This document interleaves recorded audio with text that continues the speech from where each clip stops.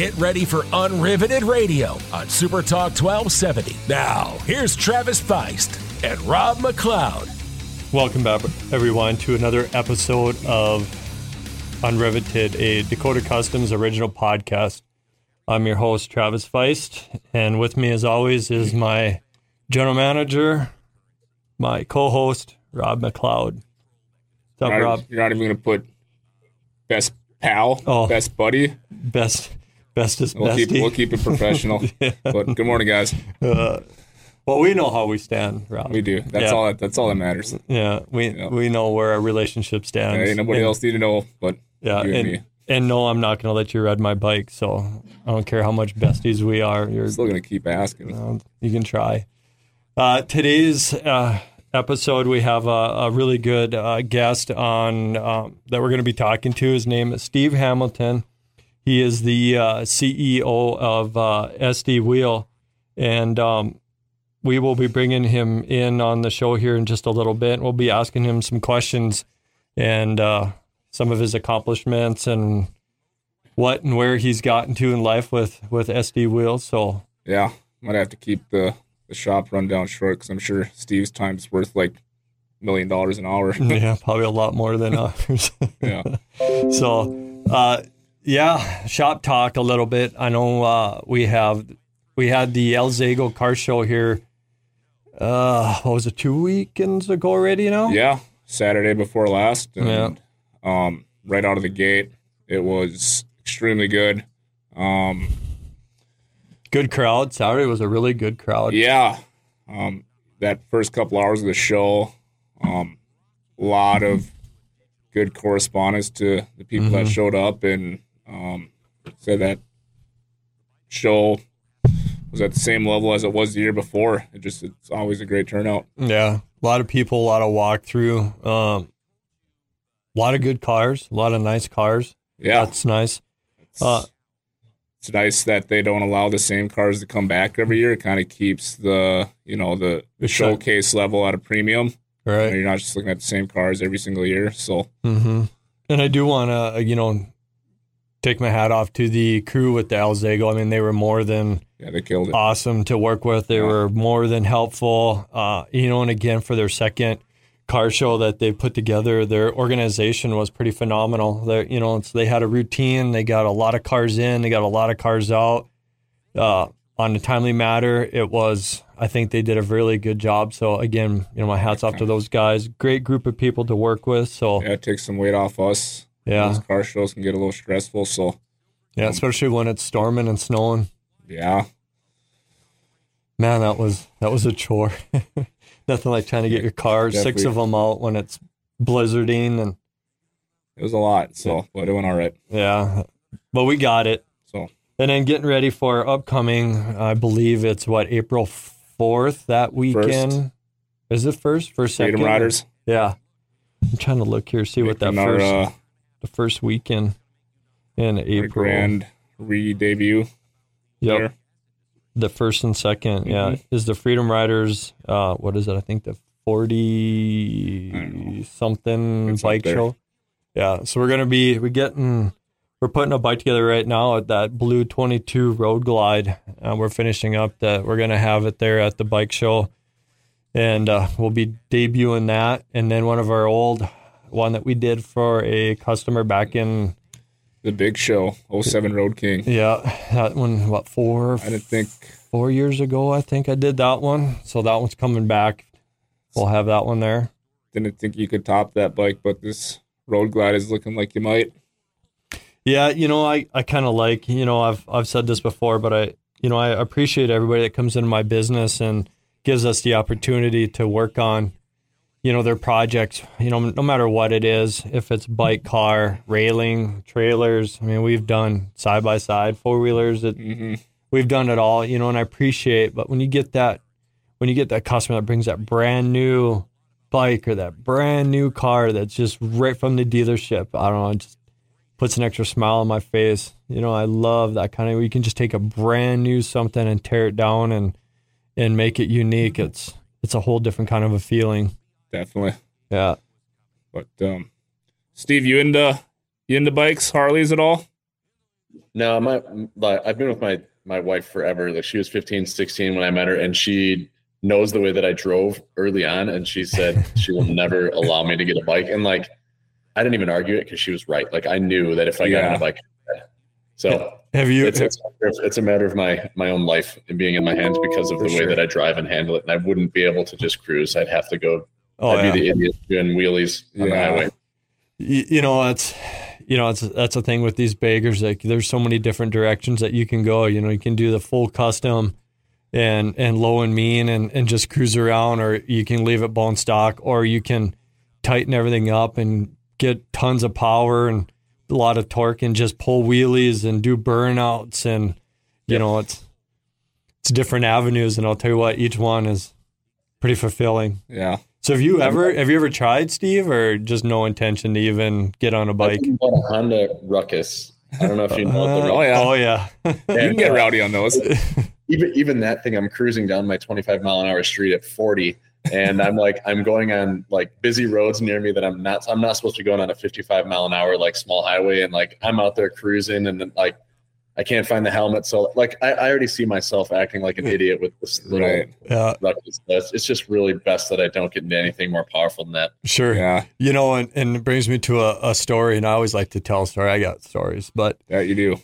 I remember this was quite a few years ago. We did a run with our local open road. It's a Honda dealership here, and they had this one of their like annual memorial run kind of a deal. And the owner had a souped up Ruckus. Like I don't remember what size it was, but it was a stock.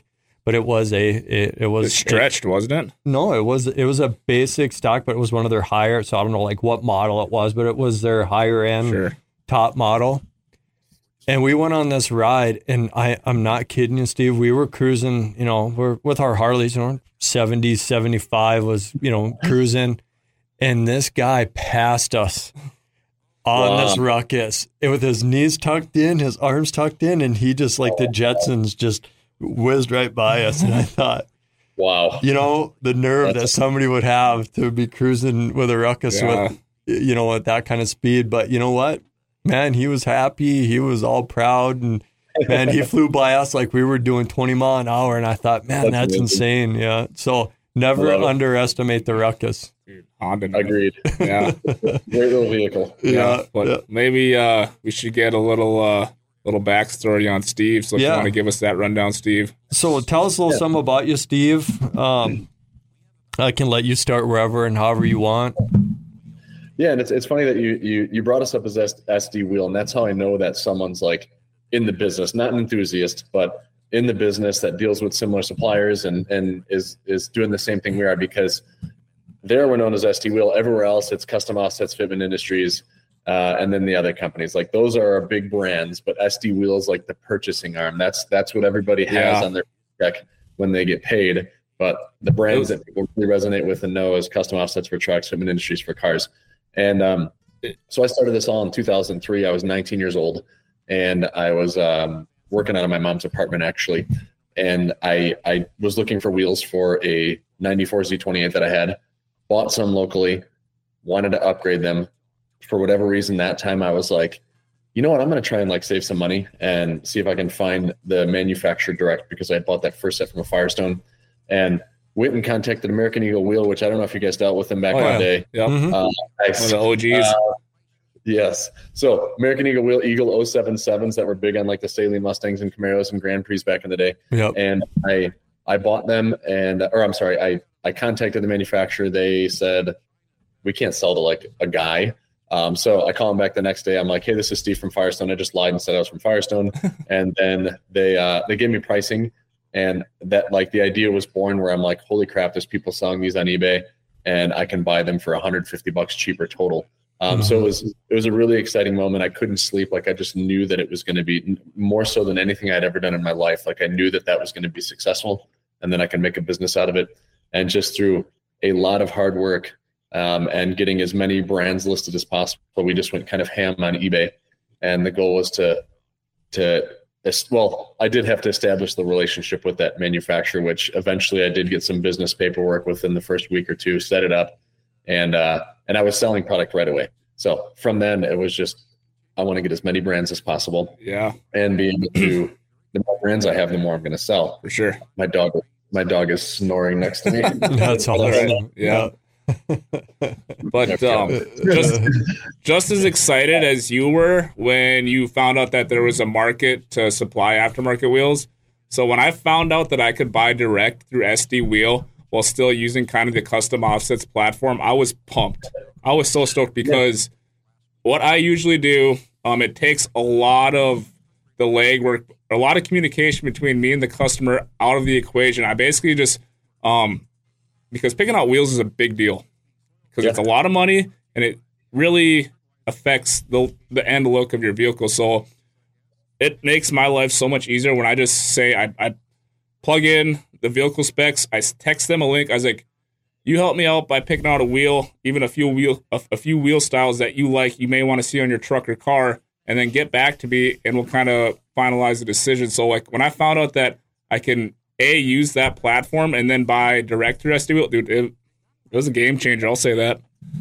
Yeah, and it's funny how many shops actually use like we get hit from so many shops that just use our platform to help determine fitment. Absolutely. And the amount of people that just use our gallery but don't end up buying is insane, and that's a big differentiator for us. Is and you know, like again, we started just on eBay, and then it turned out where we built more and more brands along the way. Mr. Wheel Deal, Custom Offsets, then came Fitment Industry, Elites Wheels, and we just got smarter. We knew that gallery was key. Like there was no site that had some huge fitment database, and so things like that have really been the differentiator to get people into the website. And then once they're in there and they realize we have awesome tools, they're like, well, I'm here. I might as well buy this package. It's one click that I can hit to get this same setup.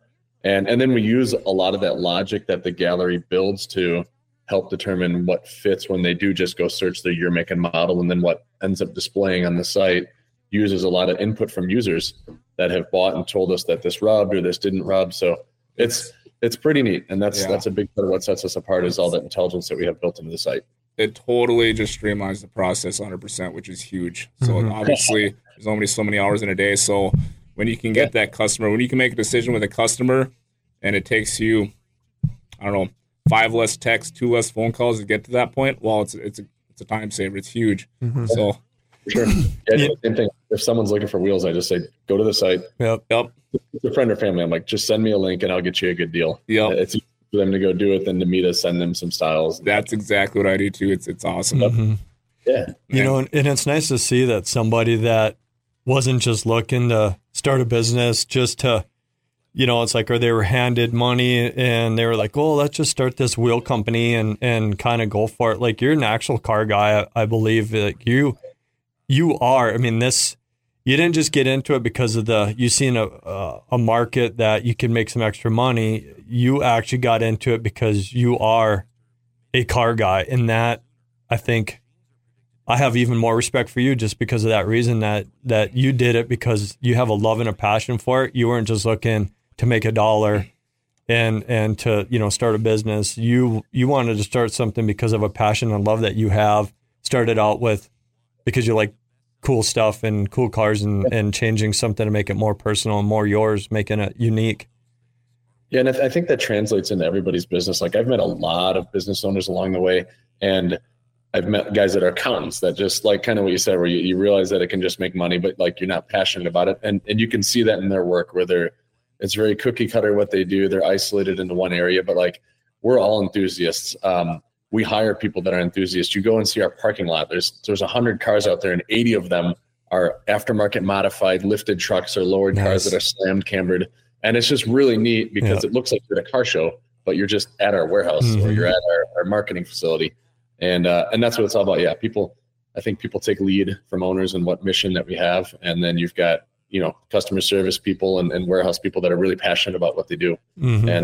But yeah, I've been turning wrench. Like I had to turn a wrench. Like I had piece of crap cars when I was young, and there's no way I can go pay a shop $400 or $500 to fix a heater core. So I had to, and we didn't have YouTube back in the day. So like I had to look at the Chilton's manual, which were really difficult to work with, and figure out how to pull my dash out on my 87 IROC, and then fix all that crap. And you just kind of teach yourself. And then you also get more and more into cars. Like at one point I wanted to go to Southern Illinois University and be a mechanic. Early in high school, that was kind of my goal, but things changed a little bit from there. Well, thank God it did. Yeah. No, I think that says a lot. When you have a passion, that's what leads to successful companies. When you have a passion, just not because it's lucrative, but you have a passion for for the sole purpose of your business. You know, supplying people with the wheels or whatever aftermarket accessories that's what just elevate that level of success within your company. Yeah, most definitely. Yeah, I'm 100% with you. We see a different level of motivation for people that aren't connected as well with the product. They just don't understand the market segment. Like, we understand our customer, and people that are not really connected or automotive enthusiasts have a hard time understanding the customer base. That's the most important. Right. And, I was doing a little bit of background check on you, and you didn't grow up with a silver spoon in your mouth by any means. I mean, you really had to work your tail off to just get somewhere in life in general. I mean, you didn't have a lot of money. You didn't come from a lot of money. You kind of worked your tail off just to get, I guess it just in life in general. I mean, I was listening to some of your previous podcasts you did with other people, and they talked about, that I know you used to work at McDonald's. You used to work, I think, at a deli place making sandwiches, if I remember right. You used to work on pedal bikes and garages just to earn some extra money that you could even just afford parts, or I believe like even just to go on field trips or just to do personal stuff, just because you didn't come from a lot of money. And the fact that you learned what it meant to appreciate what you have, and that you didn't come from nothing, but you took that, it's like, well, I can stay where I'm at, or I can take that challenge and be like, well, you never know unless you try. And you took something. You took nothing to something, and it's again like, man, I appreciate a lot of that, and it shows too, like, you got to have a work ethic and you got to have a passion for it to make it work, being that you did not come from tons of money, or somebody helped you out, or you were just able to go and borrow money to make this happen. I mean, you made that happen. It was your sweat and tears. It was your hard work. Yeah. And I think a lot of people don't understand the grind because YouTube jades people so much that they can get money quick. And I'm sure there is that 1 in 10,000 opportunity where you could whip up something and earn financial success within a year. But the vast majority of the 9,999 people, like, they have to work and grind it out for 5, 10 plus years before they're making a real living, or before they can achieve some wealth. And like, I'm still pretty young, but I've been doing this now for 20 years. So like, I didn't get my cars, I didn't get my home overnight. Like, it's been the product of a lot of work, a lot of sacrifice with family, friends, and I think I've already worked a lifetime of hours. At age, I'll be 40 this August, and I've probably worked as much as your average guy that's 65 and ready to retire at this point. Yeah, that's what it takes. So, and anybody knows when you're a business owner, I mean, it's not an 8 to 5 Monday through Friday job. I mean, it's with you 24/7, 365. It's always on your mind. It's always in the back of your mind. It's a priority, and you have to make it a priority if you want to make it successful and something in along that way. And I'm sure you can admit that there's some hardships. There's some family probably hardships. There's a lot of ups and downs. But when you have that goal in the back of your mind, and you got that, it's like you want to reach for that accomplishment. It takes a lot of hard work. Yep. Yeah, for sure. No, absolutely no doubt in my mind that is the case. And like, and it takes if you're married, if you have kids, like, it takes a supportive and understanding partner. And my wife knew that. I mean, obviously my wife and the kids come first, but like, the business has to come first. If it is if it's life or death, yes, family comes first. But like everything else, it's like the business has to come first. Like, there's a lot of people relying on me for income. We're relying on my income. And there is an end goal, right? Like, at some point I would like to sell a portion of the business, like lay low a little bit. And I always have to be doing something, but like, but I think it's refreshing for my wife and me to know that there is an end goal, because like I feel the burn after all of this. And I just got really heavily involved in frontline stuff. And because I had stepped away for about a year and a half, and then I slowly got myself back into the company. And now I'm like doing really frontline trench stuff. And I actually love doing the trench level stuff the most, I think. But I can't be doing all of that. And I'm back to like 80-hour weeks. Like I can't be doing that again. And I'm not wired the same to do that. So I know that there's an end goal, and that's kind of what I'm working on now. Well, you deserve it. I mean, like I said, you built something, you put your time in. It's time to make that transition. Yeah, for sure. So you mentioned your car collection there. So I wasn't up to date on my podcast schedule, and so I just found out yesterday that we're doing the podcast with you. I was like, oh, Steve Hamilton, that rings the bell. Well, I just watched the Seaboys YouTube video where they came in and you let them essentially just handed them the keys and they just picked. Oh, yeah. And I was like, this is unreal. Like, and then I got to see your full collection. So those cars are badass, but you did mention you have an IROC. So do you still have, what is it, a G-body? Those are G-body cars, right? F-body. F-body. You still have an F-body? No, I had an IROC. So like you're trying to relive, like there's been a lot of cars where I've tried to relive what I had. Youth, and you get them and you're like, this is fun, but I've got all these other cars. Like I just don't want to go drive an 87 IROC when I have a 2006 Ford GT or a Bugatti Chiron. Like it just sat in my garage and never got driven. So I'm like, I just got to sell it. But I did go buy another one. Okay. And it was fun for a little bit with T-tops. And it was the one I always wanted, the black on black with T-tops 350 automatic transmission, because manual is just kind of, some cars are really good for manual, but I didn't want a manual Camaro. I thought maybe you had like the Detroit Speed has their DSEZ. I thought maybe you had a trick high revving LS with. Well, he's got a 67. You got your touring suspension, and I thought maybe you had an F body like that, but you do you still have your 67 Chevelle, don't you? Yeah, and I've had that one for like 15 years. Nice. But what I found, like, I love vibe cars. I love, like, I have my 87 Countach, I have an 83 Cadillac Fleetwood limo, I have an 89 Lincoln Town Car limo, a 91 Tesla. And so, like, I started modifying them, but like, it's not a good move. I love modifying my new stuff, like throwing an exhaust on a P1 where it's shooting fire. That's fun. Oh, yeah. But like, I threw an LS motor in my Cadillac, and I'm like, God, it changed the vibe. It had a 250-inch V8 that was 135 horsepower, but that was part of the vibe. Like, I'm driving this thing, it is slow, it could break down at any time, it has super old technology. And like, I didn't realize how much I actually loved that feeling until you throw that part of it.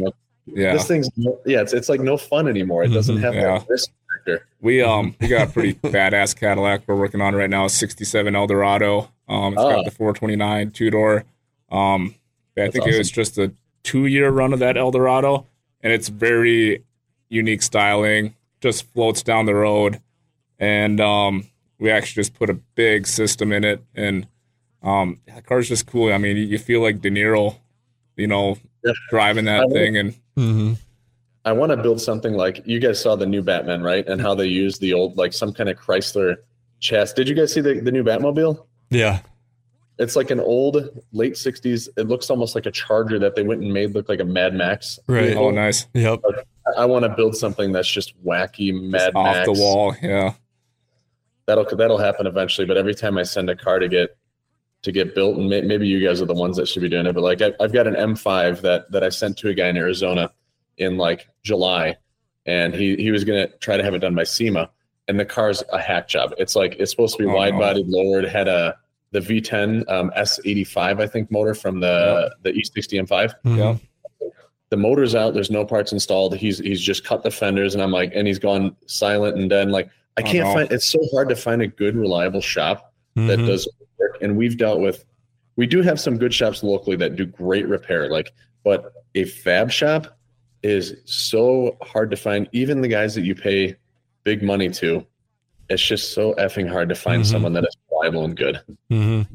Yeah. And being, I think you can probably vouch for this too, but being on this side of the desk when, when you're the owner and you hear things like that, you're just kind of like, there's people that give us bad names, and you try really hard to get that business in the door. But what sucks is now making that comment, it's like you're kind of hesitant even to give the next guy a shot, because it's like there's so many, people out there that say that they can do stuff and they can't, or they take your money and run, or and it gives the people that are upfront, honest, kind of bad name and a bad vibe. But if you ever get something and you want something done, man, it'd be an honor to work on it. That would be.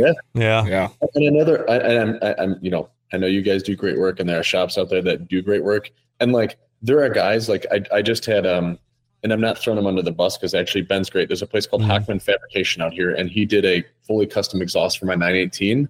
And so my exhaust broke slightly, but here's why he is still a G. So a lot of it is how you handle in a time of crisis, and that's where a lot of shops fall apart. Like, absolutely. Like he built a one-off, fully custom titanium exhaust for my 918, and Bodenhaus did one around the same time, but there's really no blueprint for what he did. And so my O2 sensors, it got a little bit weak, and it was actually the catalytic converters that he used that weren't his. He welded them into there, and the walls were too thin, basically. And so I had my O2 sensors cracking off, and that can create fires or issues. Oh yeah, where hot exhaust is blown up. But we caught it right away. We sent it. He got right on it. Like he sends me, even before when he was originally building the exhaust, I got a daily video of what he did, a full explanation. I even got a daily bill. Like, this guy was over the top, actually, where I'm getting a bill of all of his labor that he's reconciling every day. And I'm like, now that's really good communication. And then as soon as the issue happened, he's getting it right and explaining what happened, how he's going to fix it. Like, that's why I'll keep going to this guy, even though there was an issue. Like, he fixed it. He identified it. He got it right in and out. So he's been a really good partner for exhaust and fabrication like that. But then you have people that take, like my Chevelle took 3 years to get done. I'd show up 3 months later, the guy got nothing done. So I know there's plenty of good guys out there. It's just really hard to find. Yeah. It's really hard to find someone. Yeah. And I agree to what you're saying. And that's even like with what we do with a lot of our stuff is we push communication. We tell our customers, please stop down. Don't make it an everyday occurrence. But yes, stop down, see your project. This is your baby. This is your dream. This is your investment. Absolutely come down and check it out. And every time we do we always have pictures. We have, Rob's really good. He has detailed, description on the invoices. He after we show him and we give them a tour around their project that we're doing, then we take them up front. We explain, we go through if there's any questions, and it's like we show them the pictures that we've done, and man, that communication goes so far, and it's got so much value. Yep. One second, Steve. Yep. Our camera is going to time out. We're going to switch it over and then keep going. Okay, there you go. Are we good? Yep. Okay, we're good. Okay. But no, I mean, and maybe you took the same approach when you started your company. And as you know, sales is part of my job role. I like to put myself in the customer's shoes. They're spending, our median build amount is 6 digits, 100 grand. So that's a lot of money, and it's a lot of their hard-earned money. And a lot of times people have been saving 15, 20 years for this project to be done, and they're trusting us to get it done. So, like, I always try to be on both sides of the desk and, like, make sure that the customer is seeing exactly how their money's being, accounted for and used and stuff like that. So I always try to see put myself in the customer's shoes. So yeah, no, that makes sense. That's just, and we've all made mistakes along the way. There are some things that I regret doing that I did wrong along the way, but you're right. At the end of the day, communication is number one. Like, sure. even if there are mistakes made along the way, as long as you communicate it and you're honest and upfront, then you've probably got a customer for life there. Yeah, absolutely. So getting back to your wheel, SD wheel. Yeah. So you started out basically, slinging wheels. I've done it all. Yeah. I wore every hat, you grew from that to like over 100,000 square foot building, and you have like 100 some employees, and we have 500 employees. Oh, geez. We have a 330,000 square foot facility in Wisconsin, a 200,000 square foot facility in Batavia. So over a half million square feet. Wow. Wow. Because we operate under so many brands, people don't really realize the enormity of the business. But yeah, we're mount balancing and assembling over 3,000 wheels and tires a day out of our building. Jeez. So it's literally you guys are moving. Yeah. That's insane. I want to ask, because there's a lot of times where I'm selecting a set of wheels and I'm scrolling through your brand list. How many brands do you have? It's got to be well over 200. Yeah, it's about 300 wheel and tire brands. And unreal. I looked for a 35, 12 and a half, 50, 20 tire, and we had 35 different options. It was nice. Crazy. Yeah, it was crazy. And that's like our catalog is huge, and those 35 were actually in stock in our building, and we only stock them if we're selling them. So that means that we have that many successful and good SKUs. It's kind of nuts, the variety. Well, nice. It's just, it goes all back to you taking care of that customer. Say a customer, for instance, tries to buy a tire from someone else and they didn't have it, but they were able to find the tire or whatever rim wheel setup they wanted to with you. Well, a good chance means they got that good feeling of, hey, you had the stuff they wanted. They're probably going to buy again for you because they got a good feeling from it. Yep. And I wish the purchase window was more often, but like a wheel and tire purchase is usually once every year or two. So we're trying to get more into the performance sector, and that's a huge growth strategy because people buy a lot more. There's a much wider range of performance, right? There's and then accessories. There's exhaust, winches, side steps. It's just that much more you can offer for that car, yeah. Exactly. And we already have, 200,000 plus site visits every single day across custom offsets and fitment industries alone. So why don't we capture all those people that are already enthusiasts and looking to upgrade? So that's a big growth strategy, is continuing to do performance and accessories. And yeah. And nice. I think, that's awesome. Obviously you got a team of 500 people, and I got to give a little shout out to Andrew, my sales rep that I work closely with, and nothing but high praise for that guy. He knows his stuff. But so this is, for instance, so I had a customer who was a little bit unruly, but we did a lift kit in his 05 Mustang, and he wanted to run 22s, just kind of like that donk look, not maybe full donk, but I was like, generally, if it was a 6-inch lift on a new Silverado, I know exactly what I need to get. But so I was like, Andrew, pick me up here, man. I need some help. So he nailed it. And he got me set up with a set of 22s. And the biggest thing was I needed to jump up about 1.5 inches in tire diameter. And I'm still trying to wrap my head around the metric factor of tires. And man, I think it was like a 10-minute phone call, and we got everything on its way. So yeah, I mean, I have my sales team helping me with like precision fitment, and I know it sounds silly to say that I'm shopping for wheels for like a Bugatti Veyron, but I just did that, and I'm like, you have millimeters of variance for sure, yeah. Before it's up, and you'd be like, if we don't know it, then our team will go and call the manufacturer, the person that's going to forge it, and like we'll get you. And like, and 95% of the stuff I'm ordering fits on the first bolt-on. So like, there's a lot of work that goes into it that you might not see behind the scenes, where our team is working really hard to make sure that stuff fits and you get it right. There is. I completely understand how much, man, you guys been through it. Yeah. Yeah. Mm-hmm. When I first started working for Travis, I would get nervous, even on like the simple wheel setups. I would get nervous, like, man, I hope this fits, like that's why there's a big barrier of entry. Like we've talked to a lot of people that do performance parts, and like and we see this as we're cataloging performance parts. There's very different functionality in the technology. With parts, it's like the manufacturer tells you the year, make, model. With wheels, we have to select the year, make, model. We'll use our logic to say this bolt pattern, this offset, this width fits these vehicles. So it's really hard to build a website around wheels, and people don't know how to service them, to answer questions. When you get an exhaust for a Corvette, like it's easy. The manufacturer says this fits all C8 Corvettes. Like, and I can just tell them that it fits. But with wheels, you don't get that. You don't get that from the manufacturer. You don't get that this fits all Chevy 59 trucks. Like, we have to figure that out. Yeah, it's not as cut and dry as a guy would think. Anything that adds a high barrier of entry into the industry is good for us. So, oh, for sure, yeah. Yes. Kind of eliminates the posers, I guess. Yeah.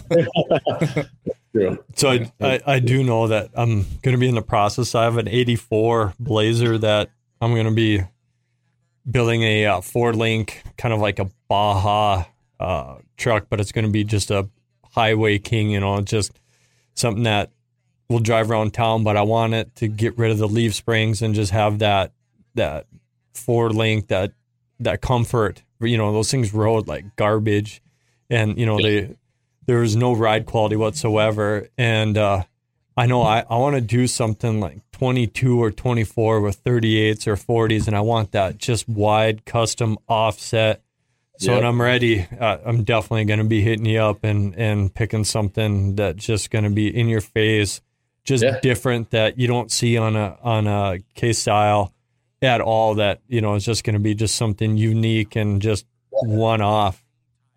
Yeah, one of my wife's one of her first vehicles was a 94 full-size Blazer, which I think for some period they called like the Tahoe, but it was the two-door. Right. And that was it was white with red cloth interior. It was just such a cool vehicle. Sick. I'll always have a special place in my heart. And then she we never did put 20s. I was trying to talk her into putting 20-inch wheels. This was way back in like 01, 02, but that never happened. Back when if you had 20s, you were something. Yeah, absolutely.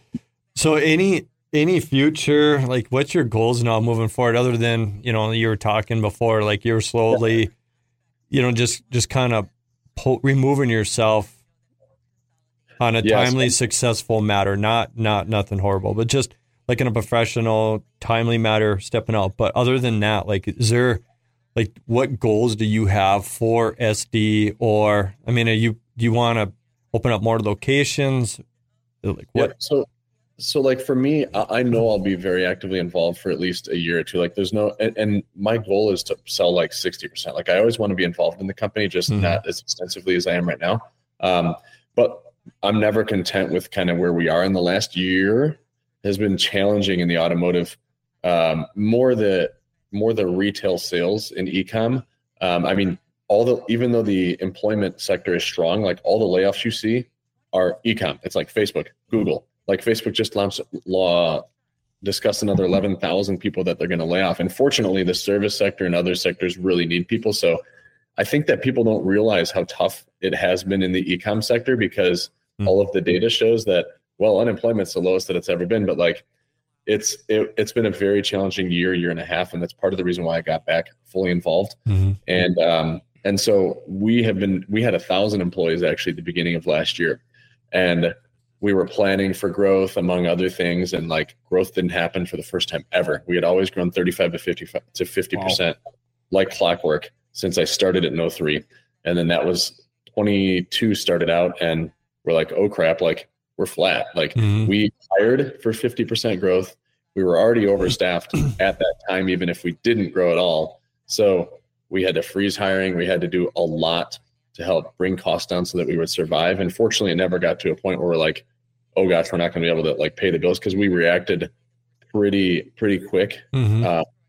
We saw some of our suppliers that, one of our most, and I don't want to throw them under the bus, but like the biggest name in the wheel supply business released public results that they were down Q4 70% year over year. Like, that's crazy. Everybody's like stocking, planning. Everybody was like riding the COVID wave that where people were really buying, and then all of a sudden, like, growth doesn't happen. So that created a lot of stress in life when you realize that, your company is not bulletproof. Like, stuff can happen, recessions can happen, even though they didn't impact me in the late 2008, 2009 had no impact on us. Like, now we're big enough where it's impactful. So we've spent the last year stabilizing. We kind of got rid of growth projects, and it's always exciting launching a new brand, launching a new website, but there was none of that happened last year. Now we've really stabilized, reduced costs. We're still kind of flat this year in unit count, but part of that's because we stopped all growth initiatives. So now let's get past peak season, which you guys already know is your tax season, right? Yep. Like February, March, April, and then it starts tapering off in May. Yep. Let's get into May and let's start getting these growth projects. So maybe it's building a new tire line. We started a tire line, but we paused. Like, I would love to go build a mud tire, an all-terrain tire. Building your own brand of product is the highest margin, best value adder to your company versus selling other people's products. So that could be a goal. We might launch like a fighter wheel brand. Maybe some, there's plenty of other things where it's like, hey, this is a new idea, new concept. So I want to get that stuff. Like, that's what excites me. That's what excites the team the most is seeing us really invest in our growth.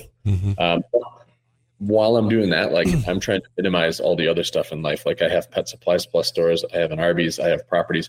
I have sold most of my properties, and I timed it really well because it was kind of peak value late last year, and that's when I sold the majority of them.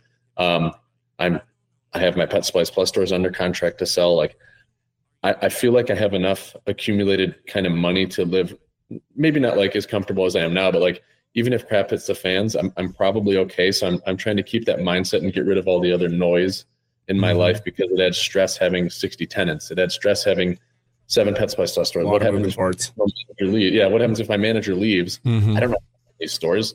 So I don't want no more stresses in my life. I'm trying to get it to the wheel business, and that's it. Right. Yes. So you were talking about, I know we're kind of running low on time here, but I know you're talking about launching a tire brand. So I've always kind of felt like, so obviously there's Toyo Nitto Falcon, but they don't go into those big wide wheels. I know, and I always was hesitant of buying certain brands of like anything above like a 1350, like even like a 26 1350. I know I'm only gonna run Furies. I just feel like they're kind of the top tire out for that particular size. So are you kind of looking to segment into that top tier, kind of really wide, really big tire brand, like make like just become like the Toyo of? Probably not the Toyo. Yeah. Toyo and Nitto are really great tires, a lot of which are made right here in the USA. They've never been able to produce what their true demand is. But they are, I would say, like, we live in like the tier 2. If you can make a tier 2 real successful, like typically you move more volume as you get cheaper, right? Mm-hmm. But if you can find that perfect marriage, like Apple, where they have an iPhone, that is an expensive device, but they sell a lot. That's such a rare thing to do, to have top tier high volume. Okay. So we try to live in like that tier 2, maybe that low tier 2, Sure. Where it's just affordable, but it's expensive enough where It's quality. it doesn't look like a generic brand at all. Right. Like, and Fuel kind of plays in that territory where Fuel is kind of mid, maybe even high mid, but they're definitely not top tier. Like BMF back in the day was a top tier. For sure. Forge stuff was. American Force is your top tier stuff. So if you can find that where you have good margin, but you can really make it popular, like, and so that's kind of what we want to do with tires. And doing some of that is by being niche and differentiating yourself. And I think Fury came out with a bunch of really big diameter sizes really early, and that's how they were able to probably, like, I would bet their price when they first came to market was a lot higher. Yeah. And they were still probably doing well because they were the only guys. But then eventually people learn and catch on. And but they kind of diversified within that segment to where the cost could drop across the board on each one of their tire sizes. Yeah. Yeah, exactly. So it's probably finding where there's a gap. And RT has been a huge successful run for the Nitto Ridge Grappler, the Toyo Open Country RT. Everybody's coming out with the hybrid mud tire. Like Nitto's mud grappler is dead, and it's crazy because that was such a big tire for so long. And then they came out with this RT that performed well, got good ratings. So it's probably finding something like that in common, but a few niche sizes. Like with Archon, our wheel brand, that's our best wheel line. And badass wheels, by the way. Thank you. Yeah. And it's how do you differentiate? And we're like, well, we're going to just do big diameter, big width. We don't make anything thinner than 10 inches wide, which is pretty uncommon for a wheel brand. But then we did the directional thing where nobody One Piece Cast does a left and a right skew, but we do it on all of our Archon and even our Inovia, our car line, so you can properly have the wheels face. And that was our big push. We trademarked it. We made sure that people knew, like, if it's not proper directional, like, it's a problem. And then we saw the industry start doing a little bit of that too, and getting insecurity around their improper directional wheels. We trademarked the term proper directional. So that's what it's all about. Just putting a small spin on something, branding it. I always felt like Archon was the kind of, we're unique as a wheel brand. I've had my eyes on Archons since you guys launched them. I've always felt like they weren't just another wheel brand. They weren't just some other generic wheel brand just pumping out cast wheels. Archons, they just stood out just a little bit, not too much, but just a little bit. Yeah. Yep. And that's the goal. You like, they'll have designs, and I look at a lot of the designs and have a pretty big say in approving in that. And I'll be like, sometimes a really bold design will do really well. The XD Rockstar was an ugly 5-spoke wheel, but that might be the best-selling wheel in history. For sure. Mm-hmm. And so like occasionally you'll get that, but by and large, like you need to do the same thing with your designs. You need to take something that's already exists, twist it, make it different, but still make a conforming wheel, because nobody wants a crazy, funky looking wheel. If you look at our top 20 sellers, they're all pretty not bread. They're not like plain Jane, but they're basically. Yeah. Mm-hmm. Yeah. I feel like Fuel with the Maverick wheel. I feel like Fuel has probably ran that wheel for probably all of 10 years now. I feel like that's a timeless design from Fuel. It's like one of my favorite wheels, and it looks good on about everything. Yeah, so, the Moto 962, Moto 970, like you got those on your truck. Yeah. Those are all 8-spoke wheels, but they put like a sharp point on one of the spokes. They flare it out a little bit, like it's taking subtle tweaks. It's timeless. Yeah, it'll look good on even these new body style trucks that look kind of ugly, but they kind of just they make them look good. Yeah, exactly. Yeah, absolutely. Well, hey, I think we're about running out of time, and I think we only have you for a couple more minutes here, Steve. But I want to thank you for giving us this opportunity to interview you and speak to you and listen to some of your stories and your accomplishments. It's pretty cool, and maybe hopefully someday we can head that way and maybe get a ride in some of those cars or something. At least check out the gallery at least. Yeah. Where's that particular one at? Where's where do I store all the cars? Yeah. Naperville, Illinois. It's right near major highways. Like it's a great location, and that's where I have most of the wheel vendors come in and meet me just at my car headquarters. I've had 2 distributors there in the last few days, and you guys are welcome. And like we're all about like the Hamilton collection is my, and we didn't really touch on that, but that's kind of the collection that I've built and the social media channel that I've built around my collection that's doing super well, and we're very thankful for that. But like the whole channel is like my wife and I make money from it. We donate it all. Nice. It's and then we share the cars with the community. Like even crazy influencers like Cody from Whistle and Diesel, who's a maniac. I'm like, sure, go take my Bugatti, go do donuts, go throw an egg at it, go throw a beanbag at it. Like it's Frankie LaPena, who's the dude with the big booty on TikTok. He just jumped my Pagani with a skateboard, and there's risk, but like I love it's for the greater good. Yes, I love the connections that we're making. I love sharing the cars with anybody that really wants to come in. I probably have had 200 people drive my Bugatti Chiron. Like, feel free to come by and drive something and enjoy it. How far away are you from Indianapolis? 3.5 hours. I'm heading down there. Meet you out there. Heading down there for UCC, so I might have to swing by your place too. I think it'd be worth it. That's the closest Waffle House to me, and I'm a huge Waffle House guy. Okay. So I might even meet you in Indianapolis, but it's more fun to come see the full collection. Yeah. Well, it's a win-win. Yeah, definitely. Yeah. Waffles and cars. Dude, can't beat that. Yes. That's our special. Yeah. Yeah. Nice. Well, we will talk later about that, Steve. And again, I do want to thank you. Best of luck on your accomplishments. And keep killing it, man. It's awesome. Yeah. Thank you. You got our support 100%. And awesome we appreciate, everything. The wheel company and everything that you provided and built, man, it's been awesome. Thanks. Well, same to you guys. You guys have done some awesome builds. You guys have been good partners for us, so we thank you guys for everything. Yeah, thanks, Steve. Have a good day. Yep. All right, guys. Yep. See ya. Yep, bye. Bye.